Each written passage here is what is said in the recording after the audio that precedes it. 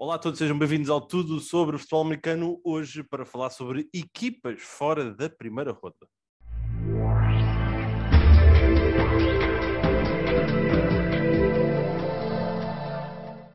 Alô, sejam todos muito bem-vindos. Hoje não há Pedro Fernandes, por isso podem sorrir. Há Nuno Félix para falar aqui de um tema que estamos muito perto do draft. Estamos aqui mesmo a 8 dias, sensivelmente, 7, 8 dias. E vamos falar um bocadinho sobre as equipas que não estão aqui no bagulho. Não vamos falar muito delas no primeiro dia, ou se calhar vamos. Pode haver sempre uma surpresa de voltarem a tentar entrar aqui na mistura, na conversa na primeira ronda. Normalmente será sempre se não estão presentes na primeira ronda, ou há alguém inacreditável e querem trocar e dão mundos e fundos para voltar a entrar, ou então é mais para entrar ali no final da primeira ronda, para acionar para terem a possibilidade de ter aquela cláusula de quinto ano. Normalmente para ir buscar um quarterback faz muito sentido. Sim, é exatamente isto que o Nuno dizia, para quem possa ter essa questão. Nós já falámos um bocadinho disso, mas uma grande vicissitude positiva de escolher na primeira ronda é de terem o quinto ano de opção para o jogador. E isso faz muito sentido, acima de tudo, para os quarterbacks, porque já todos sabem um bocadinho que quarterbacks em contrato de rookie é o que interessa, não é? Naqueles 4, 5 anos iniciais. Mas este ano eu acho que há aqui umas coisas muito interessantes de abordar, porque há 32 equipas na NFL. E este ano há 8 equipas que não estão na primeira ronda. Ou seja, temos um quarto das equipas da NFL que não vão estar presentes, aparentemente, na primeira ronda. E há aqui uma coisa que eu encontrei sintonia olhando para as 8, Nuno, que é nenhuma delas me parece precisar de quarterback. E estou a falar dos atuais campeões, os Rams, falo dos Raiders, que deram uma extensão absurda a Derek Carr, dos Colts, que foram buscar o seu quarterback em Matt Ryan, dos Browns, que foram buscar Deshaun Watson e que vai ser o futuro, dos Broncos, que foram buscar Russell Wilson, dos Bears e dos 49ers, que foram buscar o seu quarterback para o futuro na época passada, e por fim, dos Dolphins, que têm o Tua. Estava à espera como é que ias apresentar isso. E olha, outra coisa engraçada é não só não precisam assim à cabeça, como muito destas primeiras rondas que eles não vão ter foram precisamente utilizadas na procura desse quarterback que acabaram por ir buscar. O Justin Fields, por exemplo, nos Bears, os Bears não têm este ano porque foram buscar o Justin Fields e trocaram o ano passado com os Giants. Os Browns não têm precisamente porque deram para os Houston Texans para ir buscar o Deshaun Watson. Os Broncos deram aos Seahawks para ir buscar o Russell Wilson. Os Colts deram o ano passado aos Eagles para ir buscar o Carson Wentz. Os Raiders foi o Davante Adams, que foi agora. Os Rams foi o Matthew Stafford para os Lions. Os Dolphins é aqui uma grande confusão já agora, e não vou entrar por aqui. não vale a pena, pá. Os Dolphins já tiveram, deixaram de ter, voltaram a ter desde o ano passado, e os 49ers deram precisamente para ir buscar o Trey Lance aos Dolphins, que depois deram pronto, não vale aquela conversa. Não vale a pena estarmos nessa conversa. Mas olha, eu olhando um bocadinho para estas 8 equipas, lá está, quarterback, eu acho que nenhuma delas vai fazer esse push para os últimos 5 da primeira ronda, na ótica de ir buscar um jovem. Acho que faça muito sentido. No entanto, eu acho que há uma equipa, eu vou já deixar aqui uma previsão assim fofinha, não é? Eu acho que os 49ers vão entrar na primeira ronda, mas não vão entrar se calhar da maneira que possam estar a pensar. Eu acho que eles vão entrar porque eu acho que o Debo vai sair dos 49ers.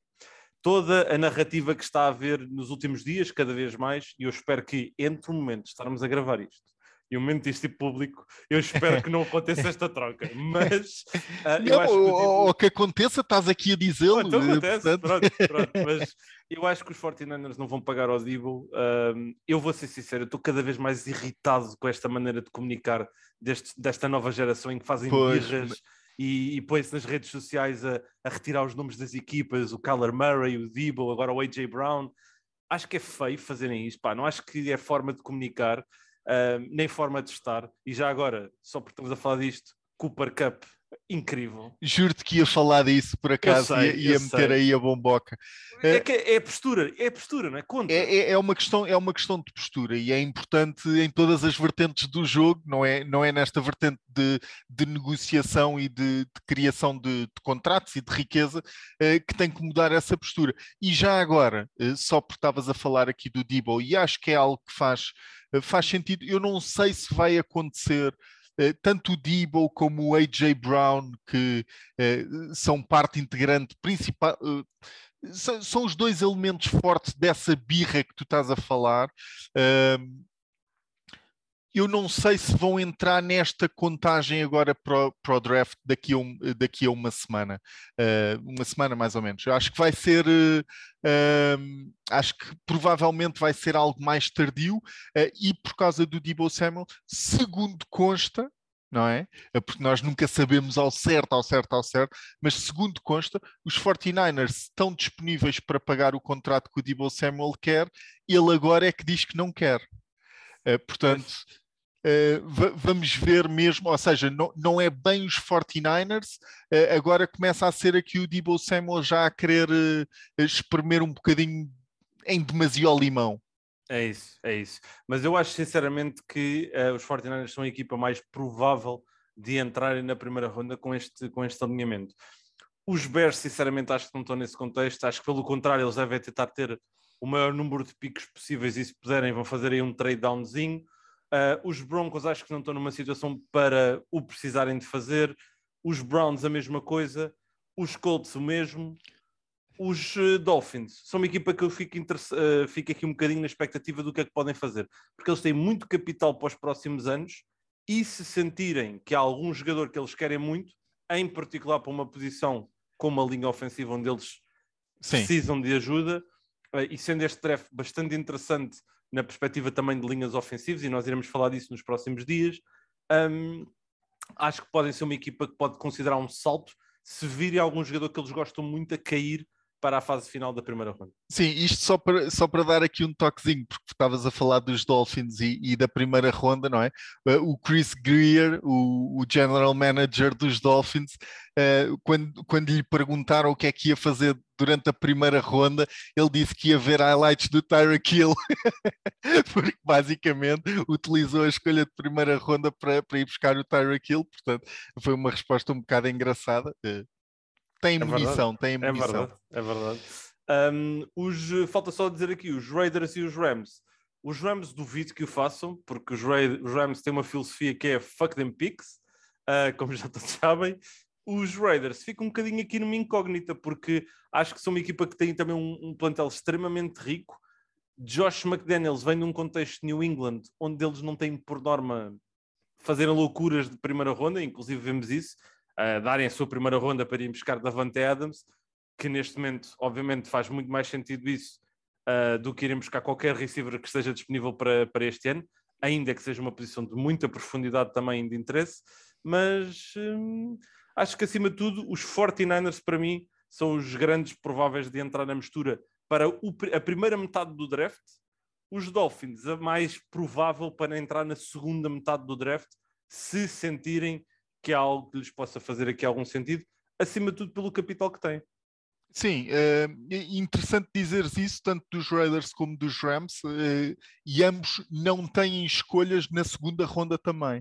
Ou seja, a primeira escolha, tanto dos Raiders como dos Rams, vai ser na terceira ronda, sendo que os Rams ainda por cima são a penúltima escolha da terceira ronda, ou seja, ainda têm que esperar um bom bocado, quase para o final do segundo dia, para terem a primeira escolha. Eu nisto de equipas que queiram subir para o primeiro round para escolher uma equipa, eu tenho aqui alguma atenção aos Broncos. Eu vejo as equipas como equipas que estão prontas a ganhar e disponíveis a fazer aqui, a cometer alguma loucura. Eu, por outro lado, também não sei bem, e tu falavas da munição, não sei bem que equipa é que, o que é que eles podem dar para trocar para a primeira ronda, mas vejo os Broncos talvez em termos defensivos a querer fazer aqui alguma jogada para ir buscar alguém ali para ajudar na defesa, que em termos de defensive backs acima de tudo é uma equipa recheada de estrelas e que pode dar algum deles e mais algumas escolhas para conseguir ir buscar ali talvez um linebacker ou alguém para a linha defensiva, já que perderam o Von Miller.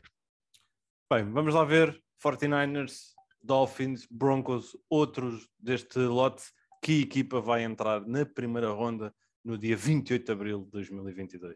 Obrigado a todos aqui por mais um episódio, pela vossa companhia, como sempre. Nós voltamos amanhã para mais um episódio. Até lá, um grande abraço e até breve.